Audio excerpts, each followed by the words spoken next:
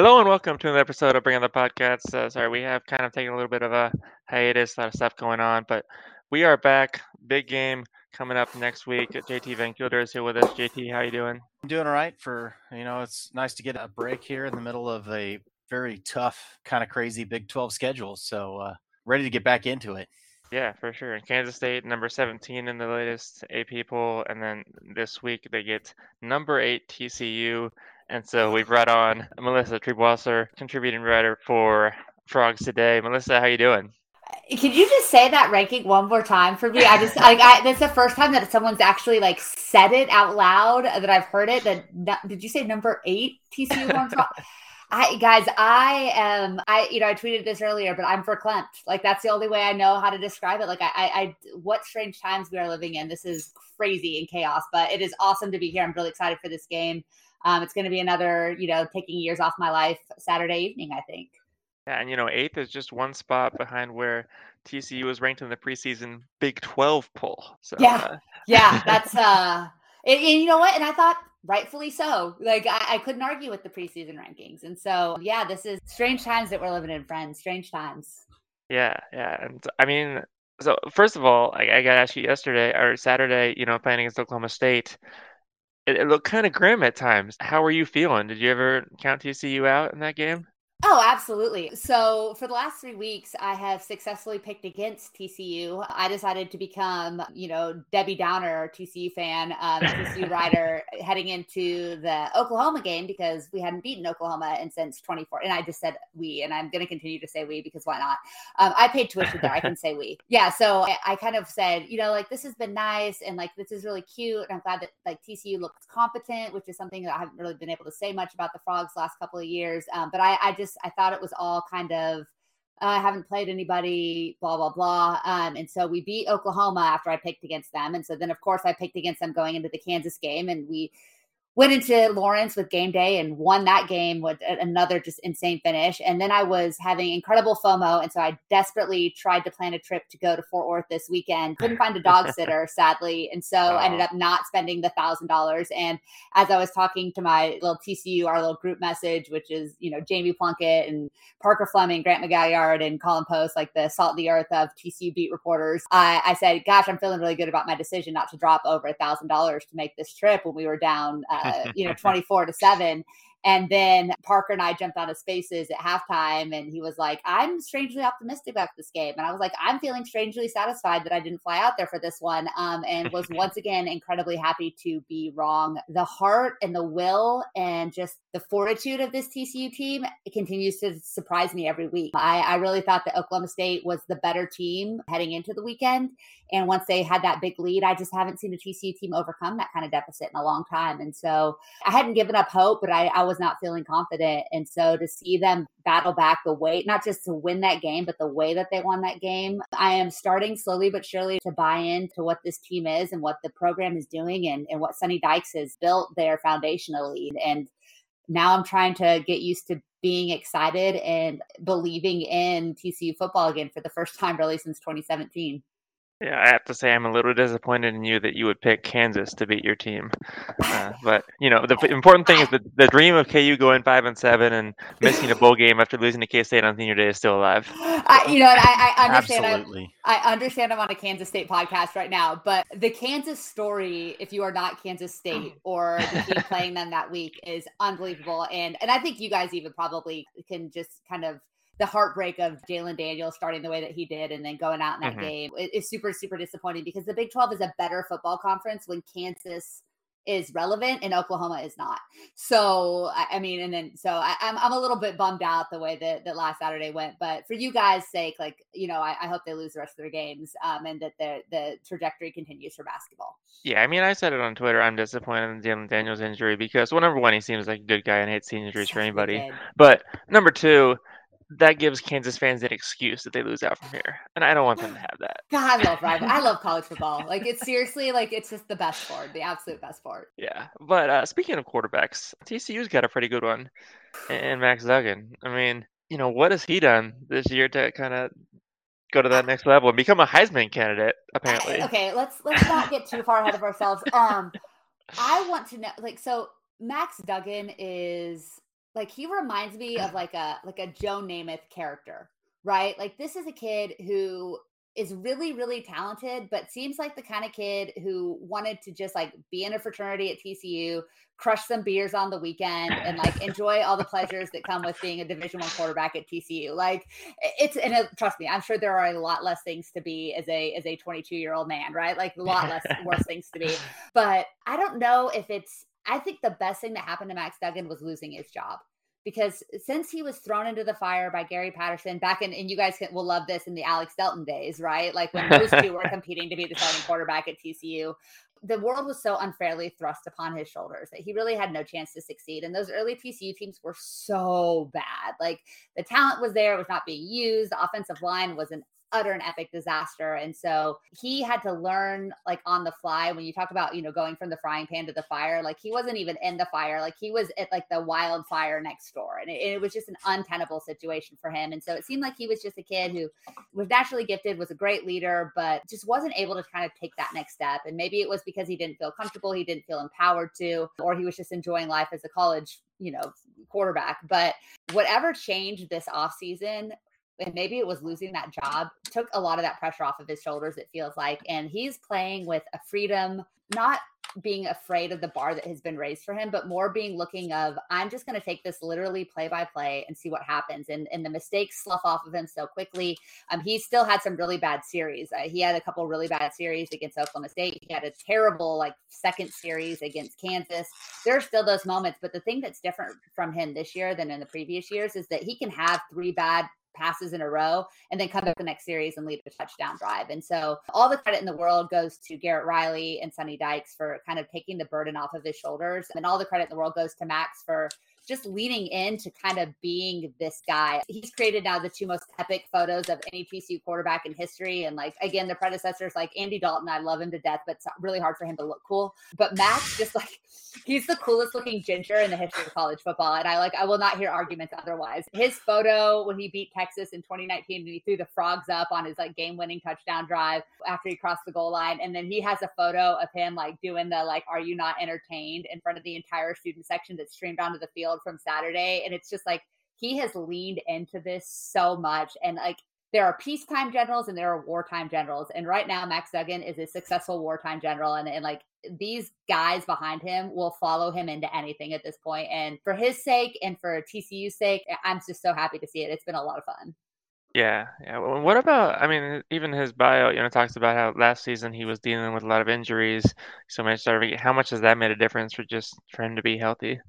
Oh, it's a huge difference. This kid had heart surgery a year ago. We thought his career was over. I think they said it was an 8-hour surgery on the broadcast on Saturday. And there was a chance that he was never, ever going to play football again. And for a kid who's a coach's kid, who's lived and breathed, I was kind of going back and forth on Twitter with some people that were talking about all the offers that he had. He had 24 offers coming out of, I think 24 or 27 coming out of high school, in Notre Dame, Georgia, Ohio State. This was a kid who was heavily recruited. He was an Elite 11 quarterback.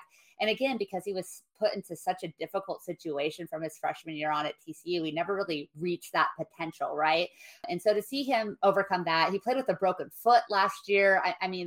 He has had every reason for this season not to happen. And I think if it hadn't have happened, and if Chandler Morris had been the starting quarterback all year, he would have been, he said, I would be the best water boy in college football if that's what I needed to be for TCU to be successful. And I know that can seem really cliche and kind of trite, but with him, I really believe it. He just wants to be a TCU football player. And he has embraced that role. And now when he's had his chance, to his credit, he has taken the best opportunity of it. And so him being healthy, he's definitely a little bit banged up right now. There's no question. You can't run the way that he runs and not get hurt. But he is maximizing his opportunities. He's taking what the defense gives him, all of the cliches, all of the quarterback talk, but he wants to be here. He never thought about leaving. He never thought about entering the transfer portal. He just wanted to be a part of a winning TCU football program. And the fact that he's the key cog in a winning TCU football program, it's really great. And just it's one of those kids you just want to root for in college football. And for people that aren't playing TCU this week, I think everybody else is kind of behind him too. And so, I mean, obviously he's a guy that would run through a big wall or do anything he needs to do, but are the coaches trying to do anything more to protect him? I mean, it helps when you can run for 116 yards and only 5 carries like he did against OU. Yeah. Well, I think you and I could run for 116 yards against OU. I mean, good God, that might be the worst defense in college football, or at least it's And like it's one like of the bottom 10. they don't know how to defend quarterbacks running at all. It's like they didn't hire a defensive-minded football coach. I don't understand what's happening. Yeah, I mean, I think I don't think that they're trying to protect him right now. I think with Chandler Morris healthy behind him and with Sam Jackson being on the cusp of being something really special too, I think Sonny Dykes is saying, Max, go play your game. And like, we don't want you to get hurt. We obviously are better with you on the field. That's why you're still the starting quarterback. But at the end of the day, like when you tell Max not to be Max, he's a lot less effective. And so I think they've kind of taken the governor off. And the offensive line is still like kind of bad. So like, if we're being really honest, it's not an ideal situation. And so the thing that he's doing really well, and I think this is what Spencer Sanders came into last weekend doing, is knowing when to run. And we saw that with Sanders on those first 2 drives, is he was so intelligent about when to take off and go. Max was a little bit more hesitant to run early, but as you noticed, when TCU started to make that comeback, it was because he started to take off and go. And so while he's doing a really good job of making his reads, looking for Quentin Johnston, like who, if I was a college quarterback, I'd be looking for Quentin Johnston every time down the field too. But he's a little bit more judicious about when he's going to run. But when it's winning time, and again, these are I'm using all of the cliches tonight. I'm sorry, I've had 2 cocktails. But when it's winning time, I think Max is just playing football. He just like, there's nobody saying, oh, you got to be careful, you got to take it easy. I think they're saying like, go do your thing, take us to the end zone. And he's at his best when he just feels the freedom to do that. And JT, obviously, I mean, we know a little bit about having an aggressive quarterback and, trying to maybe hold him back or whatnot. Do you think the K-State coaches have figured that out with Adrian and found the right gear for him to play at? I'm still not sure that they have unlocked the puzzle that is Adrian Martinez. Yeah, I said Adrian Peterson, didn't I? Yeah. Okay. He looked great running the ball against Oklahoma, and it was like, oh wow, they finally unlocked him, and it was great. And then you get to Iowa State, and it was like, man, who is this guy? And what happened to the guy that we saw the last 2 weeks? Like Melissa was saying, like at some point you just got to say, Adrian, just go be yourself, go do your thing, don't worry about it. And you can still tell that he's got that like, I'm at Nebraska mentality, and I've thrown 800 picks because Nebraska sucks, and I've got to try to force the ball all over the place. And he can't just like play football like he could. And so it's, hopefully they've used this bye week to get that, turn that key, figure that out, and unlock him. Because when he's doing his thing, it's a sight to see. Yeah, and then it was interesting because Chris Klieman came out after the Iowa State game and said, well, I think this was Adrian's best game that he's played here, which was a weird thing for anyone who watched the Oklahoma game.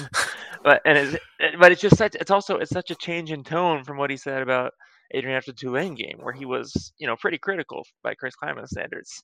Klieman is just so good at that coach speak and saying the right things at the right times to motivate his players to get what he wants out of them, both, to the media, and then, from what I can tell in the locker room to those guys, like, he's, very much support you in public and yell at you in the locker room kind of guy. But using the media and just, pushing just the right button, like not going overboard, not, just completely ignoring it, but like using it effectively enough to push just the right buttons, knowing his guys. And that's, that speaks to, his quality as a coach, just to know his guys well enough to know which buttons to push at the right time to make it effective. Yeah. And Adrian remarkably has still not committed a turnover yet. And Max Duggan's been pretty good. Yeah. No, Max Duggan's been pretty good. Knock. But Max has been pretty good at that as well. I think he just has the one interception. How has his decision making been this season? And I'm not comparing him to Josh Allen. Let me be perfectly clear on that, but it's one of those rare instances where the thing they always say about quarterbacks is that they don't get more accurate over time, right? Like that's always the thing. And I think, much like we saw Josh Allen develop in an NFL system, Max Duggan getting into Sonny Dykes' system has freed him up to be able to make quicker decisions, and that's dramatically increases accuracy. We do this thing, you guys might have heard of this before, it's called a route tree, where you have multiple, it didn't exist in the TCU offense between like 2016 and 2021. And it turns out you could send multiple wide receivers and multiple places at the same time. Like I had no idea. It's not all just like 9 routes and screen passes. Like there's more to what you can do with an offense, and it's shocking. Don't tell Bill Snyder that. I know, fun. right? Yeah. And I do want to get to this at some point. My parallels between Bill Snyder and Sonny Dykes. I do have thoughts on that as well. Okay. But yeah, like Sonny Dykes is so good at doing something so simple, and it's just saying, oh, this guy's really good at this. Let's have him do that. And they've done that with Max Duggan. They've done that with Quentin Johnston. They've done that with Darius Davis and Tay Barber. He's really this is the same TCU roster that existed in 2021. The Horned Frogs returned 82% of their production on both sides of the ball, and it was 82% on offense. And so these are the same dudes that were scoring 28 points a game last year that are now one of the top scoring offenses in the country. And they've done it against like decent competition the last couple of weeks. Like Oklahoma State's defense is no joke, and neither is Kansas. Oklahoma's is, but like that's for another show. I would say Kansas defense is actually a joke, but that's your opinion. Their defensive front is really, really solid, and they have an elite safety. Like there are definitely holes. There are definitely holes, right? And Oklahoma State's back end is not quite as good, but their defensive front might be a top 5 unit in the country, right? It's really, really good. It's really deep. And so while these, again, are not the most elite defenses you're going to face, they're some of the better ones. Kansas State's is probably the best defensive front. Iowa State obviously is probably the best defense overall. So the toughest work is yet to come, but these are not joke defenses. They're not terrible. And so I think that his accuracy, his decision-making, he's being able to make quicker decisions. They're not asking him to progress through 3, 4, 5 reads. They're saying, hey, find the dude that's really, really big and really, really fast and give him the ball. Or, hey, here's a real easy outlet for you to Darius Davis, who's going to make a guy miss pretty much 99% of the time, except against Oklahoma State, which was the worst game I think I've seen him play as a TCU player. But they're letting him do that. The only interception that he's thrown was in garbage time. Like it was a Hail Mary at the end of the half against Kansas. And so it wasn't a game-changing interception. And so he's protected the football. He's not putting it on the ground. TCU as a whole is doing a better job of protecting the football. And turnovers to a degree are kind of cyclical, right? Like, I've got the Cowboys-Eagles game on in the background, and you think about Diggs, right? And he had like a billion interceptions, but when he wasn't picking off the ball last year, he was giving up 50-yard completions. And so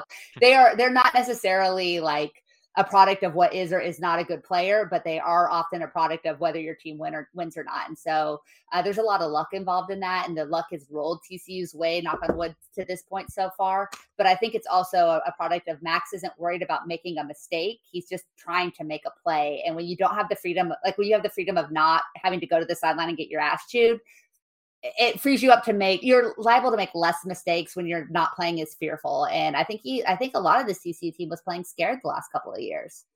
Yeah.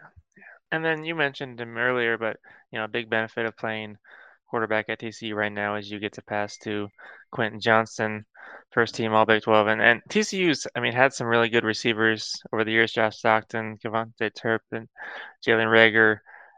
Where does he compare to those guys?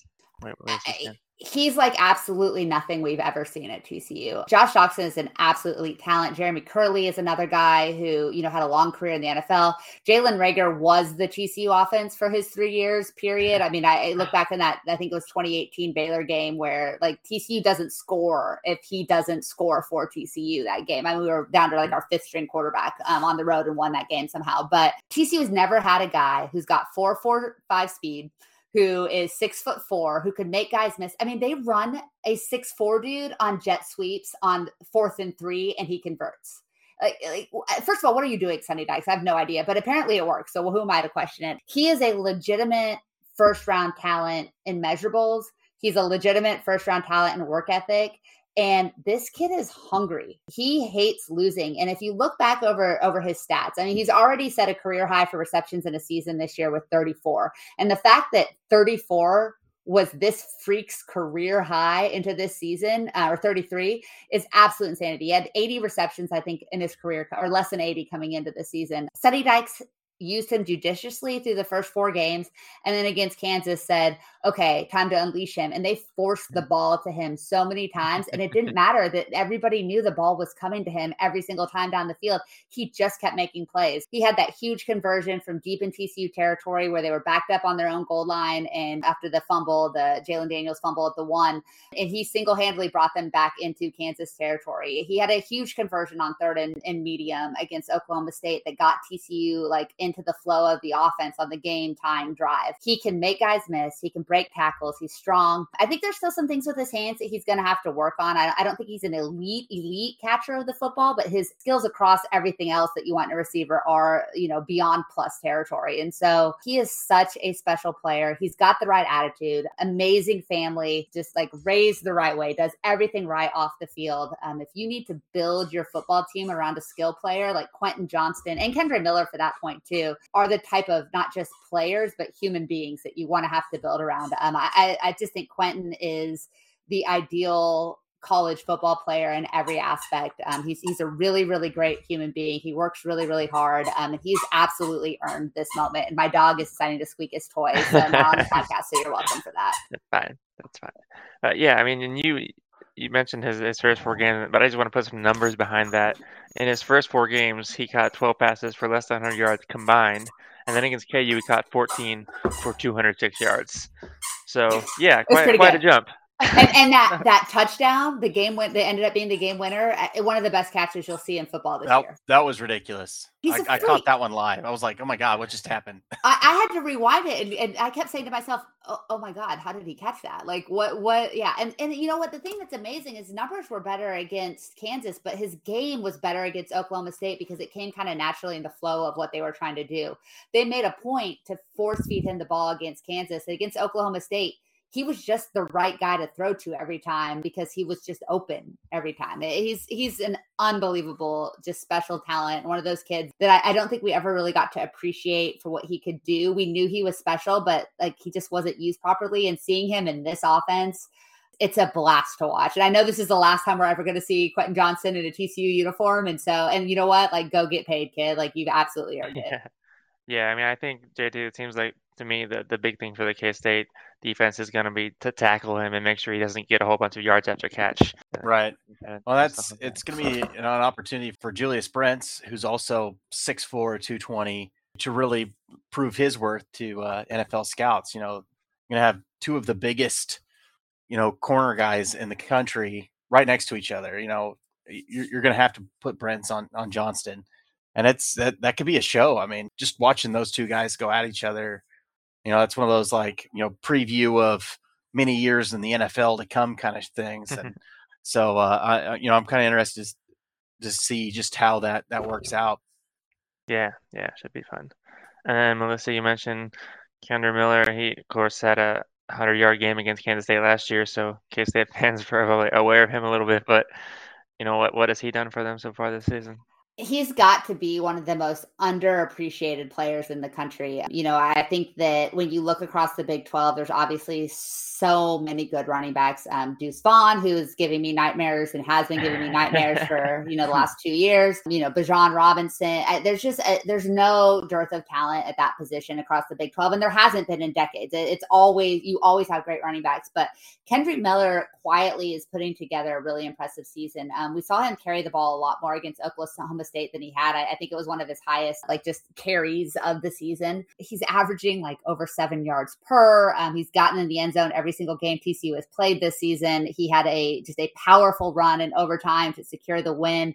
He's just one of those guys that just very quietly goes about his business, makes big plays when you need it. Down the stretch, Max did not play particularly well. He's getting all of the credit, and I have absolutely no problem with that because he has put this team on his back in so many ways, and he had a couple of huge runs down the stretch. But Kendre Miller was kind of the unsung hero of Saturday's win against Oklahoma State, and he's been that guy for TCU so many times, and he was that guy last year. Zach Evans got a lot of the attention because he was the big name, but Kendre Miller was the one, against Texas Tech, who willed TCU to a win. He was the guy who was averaging 8 yards a carry, for his career heading into this season. He's an unbelievable talent, but he's just very quiet. He's very unassuming. He's one of 5 running backs that Sonny Dykes and Garrett Riley are using, and he doesn't mind whatsoever whatsoever if he's got 8 carries or 28. Like, he's here to win. He's here to be successful. He's fine keeping the tread on his tires because he's probably going to be an NFL guy too. But he's willing to do whatever is asked of him. He's doing a much better job this year blocking and pass protection. He's a decent option out of the backfield as a receiver as well.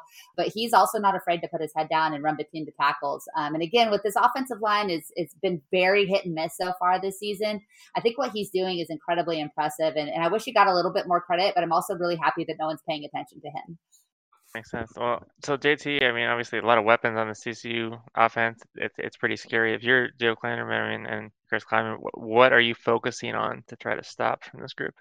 I think at this point you've just got to play your defense. I mean, you game plan for the offense you're facing, obviously, but if you try too hard to say we're going to take this away, we're going to take that away, then it's going to limit the overall effectiveness of what we can do on defense. Really what's going to be key is having Felix Udike-Uzomah and Khalid Dubak both healthy and creating just as much pressure on Max Duggan and the point of attack for, the rushing attack as well, at the line of scrimmage or behind it, whenever possible. Like Melissa said, if TCU's offensive line is an issue, then that creates a huge advantage for K-State's, front 3 or 5, creating pressure, creating those havoc plays in the backfield. One of the most endearing moments of the 2012 K-State run that, was the Meshack Williams dual tackle in the backfield. I don't even forget who the TCU quarterback was at the time, but he got them both at the same moment. And, you don't need a play like that necessarily, but that kind of a havoc play where you can get into the backfield, you can create impact there at the point of the mesh point or on the quarterback to prevent them from running is going to be, hugely critical. I mean, we saw what happened last year even, Felix had 6 sacks, NCAA 6 sacks against TCU. And, it was huge. I mean, the Frogs just could never recover from that. I mean, he was just in the backfield all day long, and they just had no answer for it. So if you can keep creating pressure like that, that's going to be, create a huge advantage for the K-State defense and take a lot of pressure off the defensive backfield, off not having to worry so much about, a guy like Quentin Johnston getting downfield or Kendra Miller breaking a huge run if you're stopping them right there at the line. Yeah, for sure. And then, of course, I mean, we all know, watching K-State football for a while, a great way to stop an opposing offense is just keeping them off the field. So ball control for Kansas State will be key as well. So we'll talk a little bit about the TCU defense. First, we're going to take a quick commercial break here from our sponsors. And we're back. So, Melissa, the TCU defense, obviously they haven't been great, but I mean, you look at the second half yesterday when they needed to be good, they were very good. What did they do in those moments to come up big? I think you go from one of the greatest all-time defensive coaches in college football, Gary Patterson, to Joe Gillespie, who runs a completely different system, who has a completely different mentality and mindset. And so there's been an adjustment period. And again, like I mentioned earlier, TCU basically returned everybody. They brought in a couple of transfers and Johnny Hodges and Mark Perry and Josh Newton, who are playing significant roles, but it's the same guys that were averaging, giving up over 200 yards per game on the ground last year. And so there's been an adjustment period. And at times that defense looks super, super competent. And at times it looks like the same defense we've been watching for the last 3 years. And so where I want to give Joe Gillespie just a ton of credit is the adjustments that were made. So that, and I got to give a shout out to my friend, Parker Fleming Satsawar on Twitter, who does a lot of this analytical work and I'm learning so much from every week. And who also is generally a pessimist, but was the only one that still believed in TCU at halftime last week. So, but he said that the first 2 drives against Oklahoma State, the Cowboys racked up 151 yards of offense, so 74.5 yards per drive. And they scored 2 very easy touchdowns, both Spencer Sanders runs. The next 13 drives, I think they averaged it was like 20 something yards or 32 yards, I think, a drive. And so those adjustments and the ability to make those adjustments on the fly in game says a lot to not only Joe Gillespie, but how the install of his system is going. And so that TCU defense, I mean, the moment of the game, the play of the game was that third drive. Darius Davis, who never muffs punts, muffed a punt on the 24-yard line. Oklahoma State recovered. TCU down 14-0, had to go immediately back on defense. And they held Oklahoma State to a field goal, which was a huge deal in that moment because they were in field goal territory the minute that they possessed the ball. And I think that really kind of changed the tone and changed the outlook for the Horned Frogs. Yes, they would go down 24-7 eventually. But at that point, the defense was really locked in and locked down. And so they really allowed the Frogs to kind of claw back into that game. They held him to just 32 yards in the fourth quarter. Spencer Sanders completely became a shell of a quarterback after the Bud Clark interception in that fourth quarter with just under 10 minutes to go in the game, which also I think kind of changed the tone, changed the way Gundy and company were calling the game. But Gillespie it's a bend, don't break. They do give up a lot of yards, but they've gotten much, much better in the red zone. And when the opportunity to make a big play has been there, more often than not, they've made those plays. And they were exceptional in the fourth quarter against Spencer Sanders, which is the only thing that's given me a little bit of hope going into this weekend because, I think Adrian Martinez obviously is a little bit of a better runner than Spencer Sanders.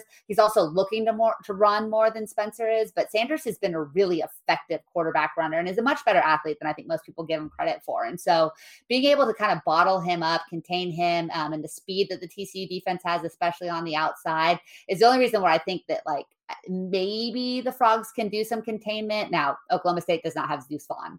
That's a given. So it's a very different situation there. But yeah, I mean, I think that the 3-3-5 is coming into its own. TCU started a true freshman nose tackle. It was 17 years old against Colorado, turned 18 the Sunday after that game. And so they're very young up front. The pass rush has been non-existent for the last couple of seasons. It's just now starting to round into form. Josh Newton is an elite cornerback. He's really, really good. Travius Hodges-Tomlinson gets all of the attention and he deserves it, but Josh Newton has really been a star in that secondary. Bud Clark is getting back healthy. He's a great player at safety. Mark Perry is excellent in run support. I don't want him chasing a 4-4 guy down the field, but he's really, really good in every other aspect of the game. And then of course, Travius Hodges-Tomlinson has his reputation for a reason. He's a great player. So there's not a lot of depth at linebacker. Marcel Brooks, who had just come back from a rib injury, left the field in a wheelchair again on Saturday. And so that hurts the linebacker depth as well. But there's some talent. There's a ton of athleticism. And Joe Gillespie does a really good job of not asking his players to think too much. It's kind of like see ball, get ball, which has been a really effective mode of this. The one thing that's really encouraging about the TCU defense is that they really do swarm to the ball. Late in the fourth quarter, D. Winters kind of chased Spencer Sanders out of the pocket. It looked like he was going to turn the corner. D was able to just kind of swipe at his ankles, and it looked like Spencer was going to break that tackle. But by the time he was able to get away from D. Winters, there were 4 other guys there to take him down. And so that, to me, is the difference between this TCU team and last year's team. Once you broke one tackle, there was a lot of green grass in front of you. This year, you might get past 1 or 2 guys, but in general, you're not going to get too much farther before 3 or 4 other guys are ready to get in your face a little bit. So it's not a perfect defense. There's definitely some issues. They're going to give up some plays. They're going to give up a ton of yardage, and you're going to score points against them. But when push comes to shove, down the stretch in games when they've needed stops, they've done a really, really good job of getting them. And I don't know if that's going to be something that continues or not, but for the last 2 games, especially early on in the Oklahoma game as well, you've seen them really step up in those big moments and make plays. Yeah, and it was interesting to me. I was a little surprised looking at the stats to see. I mean, TCU gives up a lot of passing yards, and partly because they're ahead a lot. Teams are throwing the ball, but they're second in the Big 12 in passing efficiency defense, right behind Kansas State. So that surprises me too, to be honest. Yeah, so they've been able to find some success there, but yeah, I mean, you hope that Kansas State will be able to run the ball a little bit. So, I mean, who are you more worried about as a runner, Adrian Martinez or Deuce Vaughn? And obviously, even Deuce is the better runner, but Adrian being a quarterback comes. Yeah, I mean, Deuce Vaughn's an elite player. He's one of the best players in the conference. He's one of the best offensive players in the country, and he's one of the most dangerous players with the ball in his hands that you're going to find anywhere in college football. And so, yeah, I'm terrified of him. And plus, he's eaten TCU alive. He's had great games against the Horned Frogs. And so, yeah, I'm absolutely terrified of him. But the one thing that's different between a running back and a quarterback, when the running back gets the ball, that he's running the football. Like there's a whole process of events that tells you what's about to happen. And so you at least expect it to come. But with somebody like Adrian Martinez, who is just kind of like chaos embodied anyways, just as a player, right? But then with his running ability and the way that he's able to break off those 70-yard runs, he's kind of like Max Duggan. And we saw this, what was it, in 2020 when Max broke off, that like had that huge game and almost willed TCU back to a win, or I can't even remember if we won that game, to be honest, at this point. But it's that kind of thing where Adrian Martinez can completely change the complexion of an entire game with one run.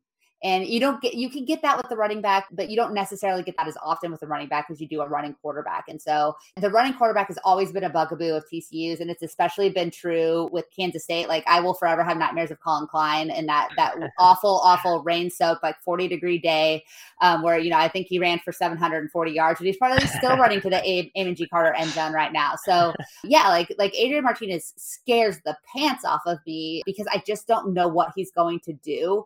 But I know that more often than not, that chaos is going to lead to something good for the Wildcats. Yeah. So, JT, off of that, I have a question for you. Who do you think is K-State's second best running back? Is it Adrian Martinez or DJ Giddens? Well, at this point, I mean, you'd have to say it's Adrian Martinez, but yeah. I mean, I love Giddens. I mean, that kid is a 5 to 10 yard a carry machine, huge, and I just love him. But yeah, I mean, K-State's been gifted with two of the best runners in the country this season, and it is rather amazing. It's very similar. I mean, you'll have to describe it, maybe better than I can, because I wasn't totally keyed in on K-State football at the time. But like 2003, Roberson Sproles, like that kind of duo of running threats, throwing threat. I mean, what those two guys can do and making plays and stuff. Yeah, and it just, obviously helps the quarterback so much as far as his running game when you've got a running back like a Sproles or a Deuce Vaughn. Just makes them so much more dangerous. And so, what do you think? I know, our fearless leader, John Morris, has, I think, gone on record saying that K-State should give Giddens the ball more. And, I don't know. I can understand where he's coming from, but at the same time, there's only so many carries. And if you give Giddens the ball more, then that means, Deuce Vaughn's getting the ball less. What's the answer there? I think right now 4 to 6 carries a game is fine. I think really John's biggest point is there are some of these times it's third and short, or it's a we need 3 yards kind of situation, and we're running Deuce Vaughn up the middle. Like he's a strong dude. He's great at getting tough yards, but he's essentially a Heisman candidate, and you don't need to kill that guy. Like, he's your home run threat. Like, don't kill him trying to bunt, right? I mean, so it's okay to let Giddens. It's this much bigger kid. I mean, he's almost 6 foot. He's like 220. I mean, he's a big kid. Let him take some of those harder carries off of Deuce. And, sure enough, he's probably going to get you 5 or 6 yards, which is great. It's probably going to be a first down. Get him a couple of those. Same thing in, goal line situations. Like, you can tell they're trying almost too hard to get Deuce touchdowns, to get him a few more yards. And it's like, maybe, Deuce is going to get his if you just let the flow happen. Maybe stop trying to kill him just to get one more touchdown. This isn't NCAA 14. It's okay. Like, you can let, the voters will understand if you're not trying to kill your star just to get him a meaningless touchdown on, second and goal. Like, let the big kid do it sometimes. It's okay. Like, they get it. Yeah, I think that makes sense. So, Melissa, one of the things with Gary Patterson's defenses over the years, they had a well-earned reputation of, even if you beat them that day, the next couple of weeks, you'd still be feeling it. And, it was, you always hear, well, the week after you play TCU, you're pretty beat up and teams struggle in that week just because of the physicality they always brought. Does this group still have that? This is a dangerous question for me to ask because TCU has knocked out 2 quarterbacks this year. Right. And the same guy has done it. And one of them was, I'm going to say, a dirty play not made by a dirty player. And the other was that same player not making a dirty play, but just an unfortunate result to it. Jamoy Hodge is rightfully took a lot of crap for the Dylan Gabriel hit. I still think that it was more of a bad timing than a kid trying to hurt somebody. But at the end of the day, like, it was a bad hit. And the Jalen Daniels was just unfortunate. Like, he just came down on his shoulder. There's nothing you can do about that. This is still a pretty physical team. Mark Perry will lay the wood into you. And like, nobody knew who this kid was because he came from Colorado. Yeah, you found a good player from Colorado. That's got kind a of good amazing. player from Colorado. Yeah, what are you going to do? And Josh Newton is very physical. I think we saw that against Oklahoma State. People were kind of surprised at the way that he played, but he's a big kid. You know, he's a 6-footer that can really play, but he's another kid. He came from a small school. The one that has shocked all of us is Abe Kamara. Like, that kid, man, like, he's going to hit you and it's going to hurt. He's a hit stick kind of waiting to happen. So that secondary is probably one of the more physical secondaries TCU's had in the last few years. At linebacker, like, D. Winters is a really good player. He's gotten lost a few times, especially in coverage. He's like, Spencer Sanders juked him out of his shoes so bad that I was looking for Holgo to make a high five on the sideline, like he did for Trayvon Boykin in that famous West Virginia game. But yeah, I mean, it's not as physical of a group up front, but there's still some players that can make you hurt. But yeah, I mean, this is not the same Gary Patterson defense. This is a little bit more of a nuanced group. They're still really, really talented and they can be really physical. But yeah, I don't necessarily think they're going to wear you down the way that Gary Patterson's defenses were. What's going to happen is that the offense is going to run so many plays, they're going to wear you down. And I think that's kind of what we saw against Oklahoma State. You know, Texas Tech ran 100 plays against them the week before. And by that fourth quarter, that defense was pretty gassed and they were making mistakes they were not making at the beginning of that game. So Kansas State coming off of a bye week is going to be pretty fresh. I don't think that does TCU any favors, obviously, especially now since TCU is in the stretch of our bye week was week 2, so or week 3. So you know, I don't think that there's any rest for the weary in that regard. So yeah, I don't think that that's necessarily going to play in TCU's favor this week. I think Kansas State has the edge in that regard. Yeah, and we'll see how it goes. JT, I mean, I feel like every week I see somebody say about, like, they say, oh, well, this is the week where Adrian Martinez is finally going to have to prove that he can pass a little bit. And, you know, there's still some questions around that. You know, how much does he need to be a passer this game? I don't think they need to try to force anything. I think he showed he could throw the ball effectively against Iowa State. Like, it wasn't pretty, and it was like not quite 260 yards. Like it wasn't anything. You're not like his looking at an receivers air can raid. just avoid fumbling at the goal line. That would be Right. helpful. Like, his stat line would have looked so much better had Malik Knowles finished the play and scored a touchdown. We would have been like, oh, look, he can throw the ball. It all looks great. Like, and now we're like, well, I don't know. And that's not entirely his fault. So yeah. And we should say, credit to Malik. I think he's owned up to that mistake and said he needs to do better. So yeah. I wasn't, trying to dog on Malik. Like, right.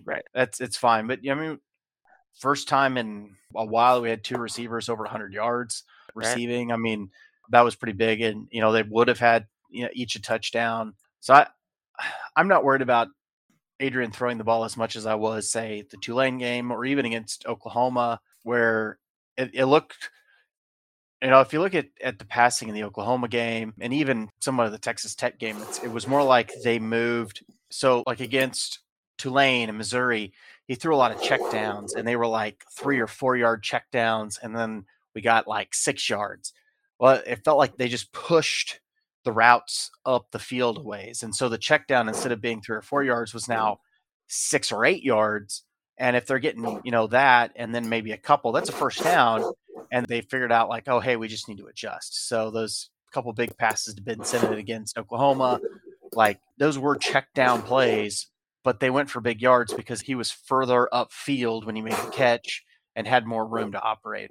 Whereas against Iowa State, like, he's hitting his primary targets, Phillip Brooks and Malik Knowles, and they're making plays. He's getting his guys in space, and it looked just a lot better. So I still think there's still some question there about his ability to throw the ball deep and to hit the guys in stride and that kind of thing. But it looked a lot better against Iowa State in a very tough environment than it had to that point this season. So, if we can get them running the ball and throwing the ball effectively in the same game, then it could look pretty good for the Wildcats.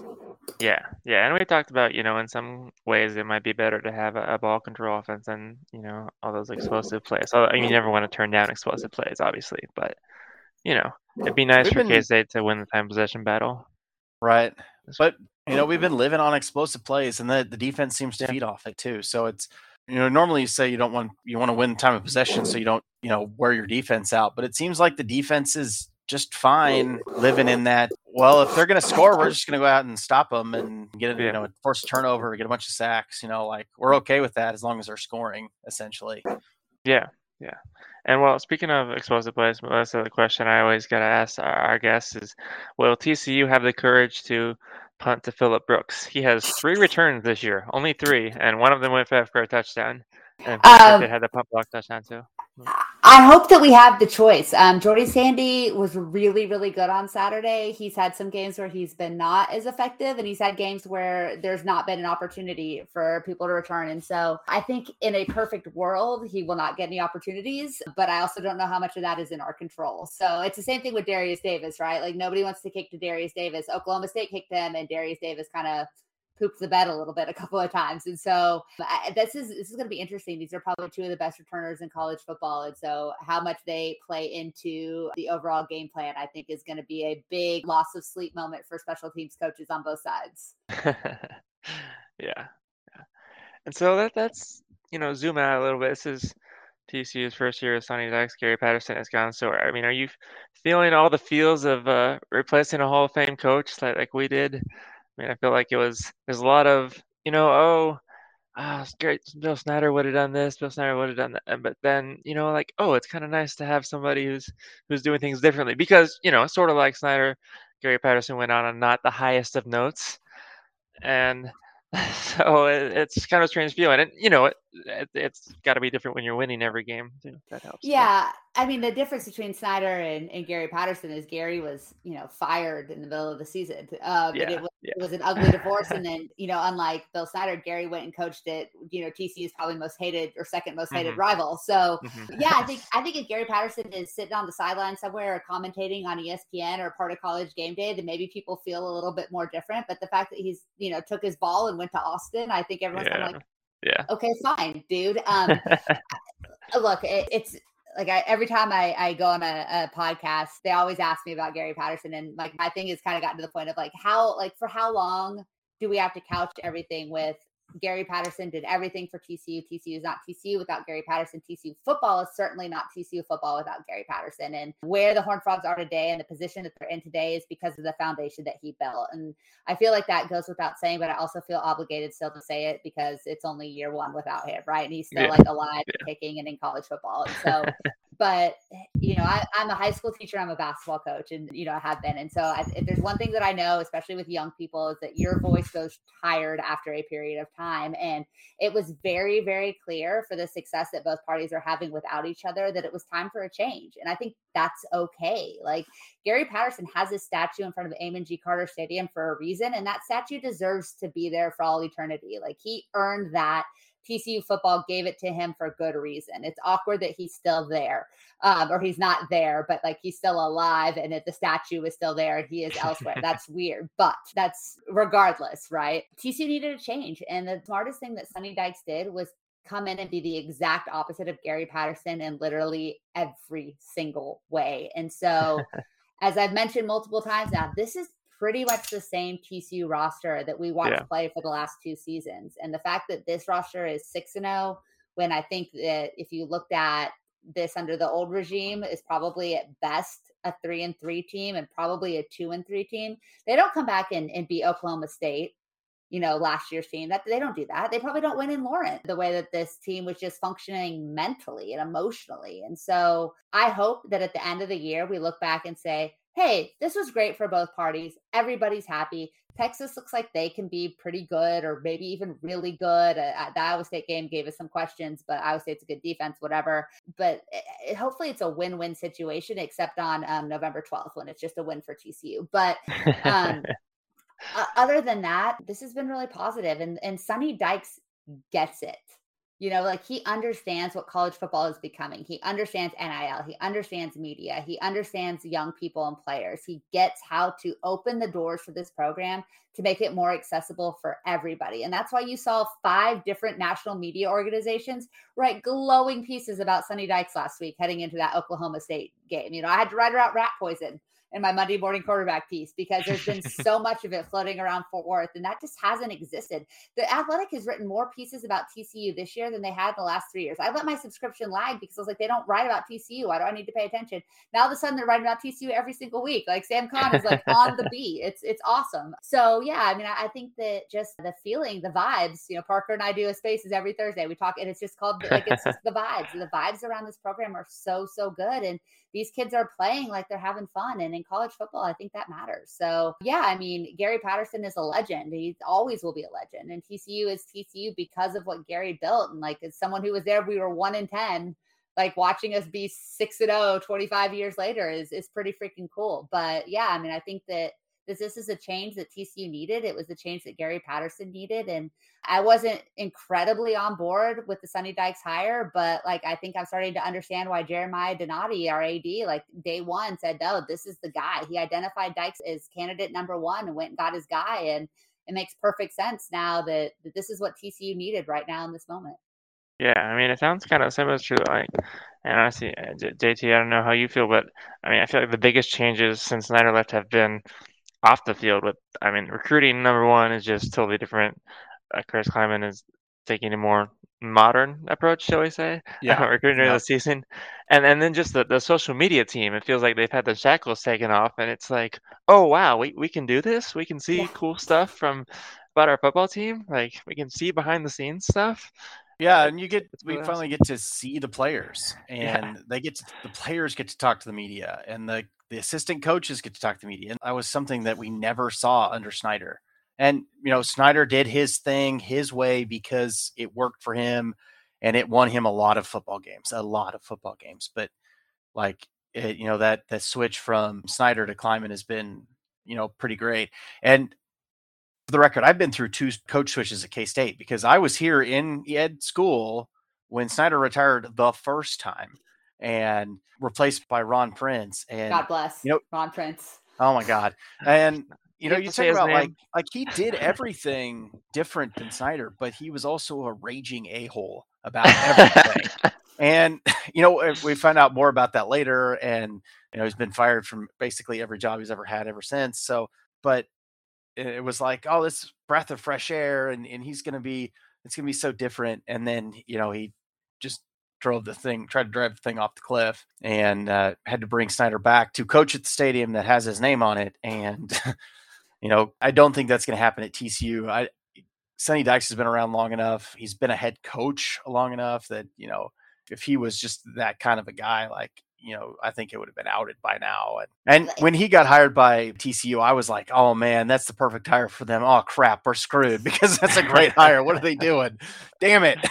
Well, and I think that's like Gary Patterson is, he does a lot of great things. He does a lot, the community, blah, blah, blah. But like nobody ever mistaked Gary Patterson for being like a really nice guy, right? Like that was not his style. He was not a player's coach. He was a hard ass. And that, again, that's what worked for him. Sonny Dykes is like legitimately just a really nice man. Like he's just a really good human being. And not like Gary Patterson's not a good person, but Sonny is so warm, and like my interactions with him at Big 12 Media Days and at games, like I'm just so impressed with just his countenance and how he carries himself as a person. He's just like, he reminds me a lot of Sonny Cumbie, which, is one of the best compliments I can give a person because he's one of the just legitimately great human beings in college football. And that same thing though, it's the modern approach. It's opening the doors to practice. It's letting us interview true freshmen at media availabilities. It's bringing all of the assistant coaches and saying, you have access to anybody at any time. I had to beg and plead and like literally like threaten to kill a man to get an interview with pitch like years ago. And like that now, if I want to call up Mark Tomadol tomorrow and say,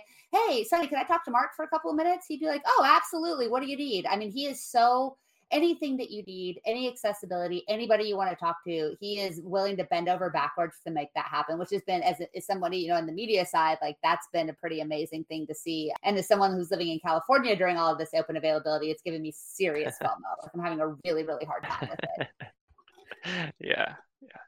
And so Just looking forward a little bit. I mean, everybody's talked about how tough TCU schedule has been. This is the fourth straight ranked team they're playing, but then the schedule finishes at West Virginia, Texas Tech at home, at Texas, at Baylor, ISU at home. Obviously a pretty friendly back end of the schedule. You got to be. Ooh, you think that's friendly? I think that's terrifying. Well, relatively speaking. Yeah, it's going to be interesting because it's everything is great and roses, and we're also happy because we're 6-0. Sonny has yet to lose a game at TCU, and we all know his track record of November and what his SMU teams did late in the season, and so there's a long way to go, and these good vibes could easily change, but. I think that when you look at the remaining schedule, Kansas State's always been a tough game. The fact that it's a night game under the lights, like there have been some epic night games between these two teams, both in Manhattan and in Fort Worth. And so I expect Saturday night to be nothing different. I keep thinking back to the 2015 game in Fort Worth, just one of the best experiences I've ever had as a college football fan. Just a blast. And so I think we're going to see something similar to that. TCU set attendance records the last two games. They set student attendance records and overall attendance records. And so I think we're going to see another one on Saturday night. They're breaking out the all black uniforms. They announced it on a Sunday. Who does that? The gall of this program right now. I'm loving it.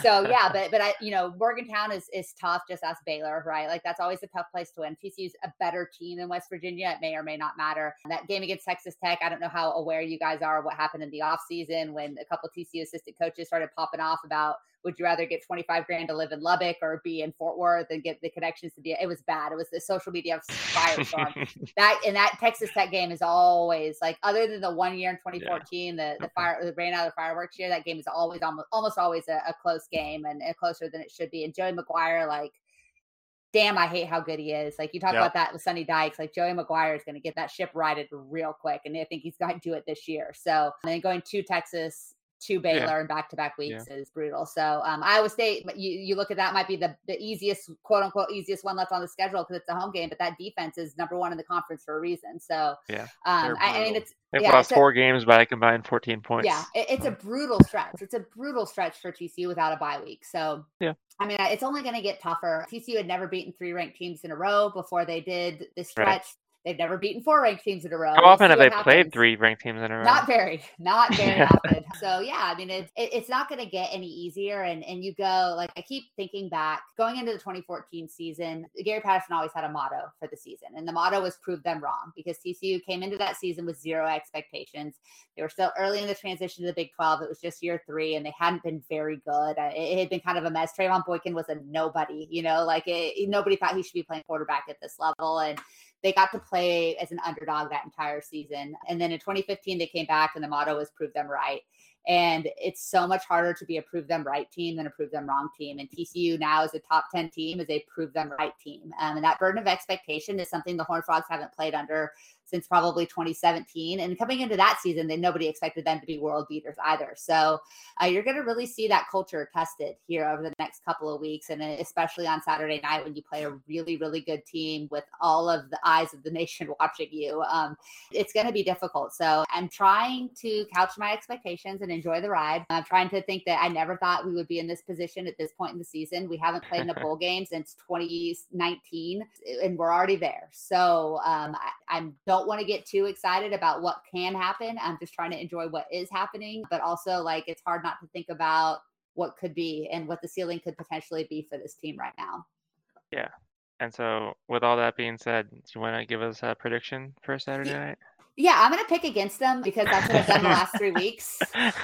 And listen, as much as I like to pretend I'm a member of the media and I'm a lowercase j journalist, I'm also first and foremost a TCU alum and somebody who loves this team. And all of my students make fun of how much purple that I have brought to my school out here in California. And so, yeah, I love this team and I love TCU. So I want them to win. So I'm going to pick them to lose because it's worked really, really well for me for the last 3 weeks. I think this is going to be an ugly game. TCU played sloppy and got away with it Saturday. I don't think they can do that this week. I think that it's going to come down to which quarterback makes the play when a play needs to be made. And I think both of them are equally capable of doing it through the air and on the ground. And so I'm going to say Kansas State 27, TCU 24. And again, I'm doing that strictly because low-scoring game. I know. I think it's going to be a low-scoring game. I don't think like Bill's Chiefs today. Everybody expected a lot more scoring.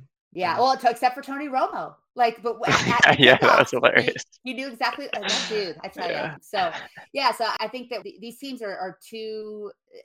I don't see either one of them letting the other run away from them too much. I think it's going to be highly stressful. And after the years that have been taken off my life for the last 2 weeks, I expect to lose another 5 on Saturday. And nobody wants those last 5 years anyways, right? So it's fine. There you go.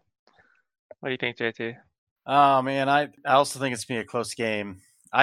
All I want is revenge for the volleyball game. Yeah, that was rough. Yesterday, Cats were up 2-0, and then I don't know what happened, and I'm pissed. So I need some revenge this weekend. However that happens, and I'm gonna assume it's probably gonna end up looking similar to the KU TCU or the K-State Texas Tech games. Mid 30s to high 20s, low 30s. Probably like a 35-31 kind of win for whoever does it. But in that, tight games, you got to favor the home team, unfortunately. So, okay. But I can guarantee that a school wearing purple will win on Saturday. So it's true. This is true. It's a safe bet. It is a good Saturday. Well, TCU is going to wear black, though, right? There's some purple in there. Don't worry. Yeah, there's always okay. Yeah, okay. It's not like Iowa State who just goes full black for some unexplainable reason. Yeah. Let's look at like Iowa for a week. Weirdos. Oh God, I hope neither of us look like Iowa on Saturday. Let's just no. Yikes. Well, Melissa, there's always there's a lot of things that we got to. I feel like we've gone kind of long. There's more things I'd like to talk about, but I would like to ask you before we let you go, because we probably won't talk to you before basketball season. Do you believe in TCU as top 20 and possibly even a top 10, according to some people, team this season? Like you say that, and I literally just got goosebumps. Basketball is my first love. Like I love college football. The TCU gave me that love. Growing up in California, like college football just isn't a big deal out here, unfortunately. And so, but I grew up playing basketball. I grew up coaching basketball. I've been a basketball coach since I was 16. That is the sport that I love. And I had one good season as a TCU student until about 2017 when TCU made the NIT that I got to actually care about TCU basketball. I am the biggest believer in Mike Miles as a basketball player, as a human being. Preseason Big 12 Player of the Year, Mike Miles. I can't even comprehend the fact that that's a thing that you could say and not laugh after, that TCU has the Big 12 preseason in that conference of all things. Yeah, I mean, it's the same thing, right? It's last year was all gravy. It was a prove them wrong. And the fact that TCU was one bad non-call away from making the Sweet 16, unbelievable experience. I got to go down there and cover, that first game of the tournament. It was unbelievable. I think TCU is really, really good. I think they're deep. I think they're a complete team. I think they have all the gaps. I think the Big 12 is an absolute meat grinder once again this year. And so I don't know how well they can do in that conference, but I think that they will be tested when they come to the tournament. And I think TCU is a Sweet 16 team and maybe beyond that. So picked fourth to finish in the preseason poll, which is a little bit surprising to me. But I think the shooting has to be a little bit better from the outside. Micah Peavy's really worked hard to improve in that regard. And so if he can be a 36% shooter from deep, then I think TCU's got the pieces to be really, really good. I'm very excited for the TCU basketball season. But I also know that you're not going to run through the Big 12. Nobody's going to go through the Big 12 at, 18-0 this year. Like I think it's probably 12 wins might win the whole conference. Kansas isn't going to get to run away with things. Baylor's got who I think is probably going to be the best player in the conference and one of the best players in the country. And they're two freshmen, whose name escapes me right now, but that kid's really, really good. But yeah, it's going to be a lot of fun. I'll be very, very locked in to TCU basketball because I do think that they'll be competent in the Big 12 and I think they'll make some noise in the postseason. Yeah, so as a outside observer, what do you think of the hire of Jerome Tang? It's brilliant. Like you were saying some of the things about Sonny Dykes, and that reminded me a lot of kind of how we feel about Jerome Tang. I was so upset to see Jerome Tang get hired by Kansas State. And I say that that's the best possible compliment I can give. He's a culture builder, right? And you can't we all hate Baylor, like screw Baylor, but you can't argue with what they've done with that program and the depth that Scott Drew has brought them out of. I mean, that for all of the sins of their football program, their basketball program was somehow worse 20 years ago. And so, right.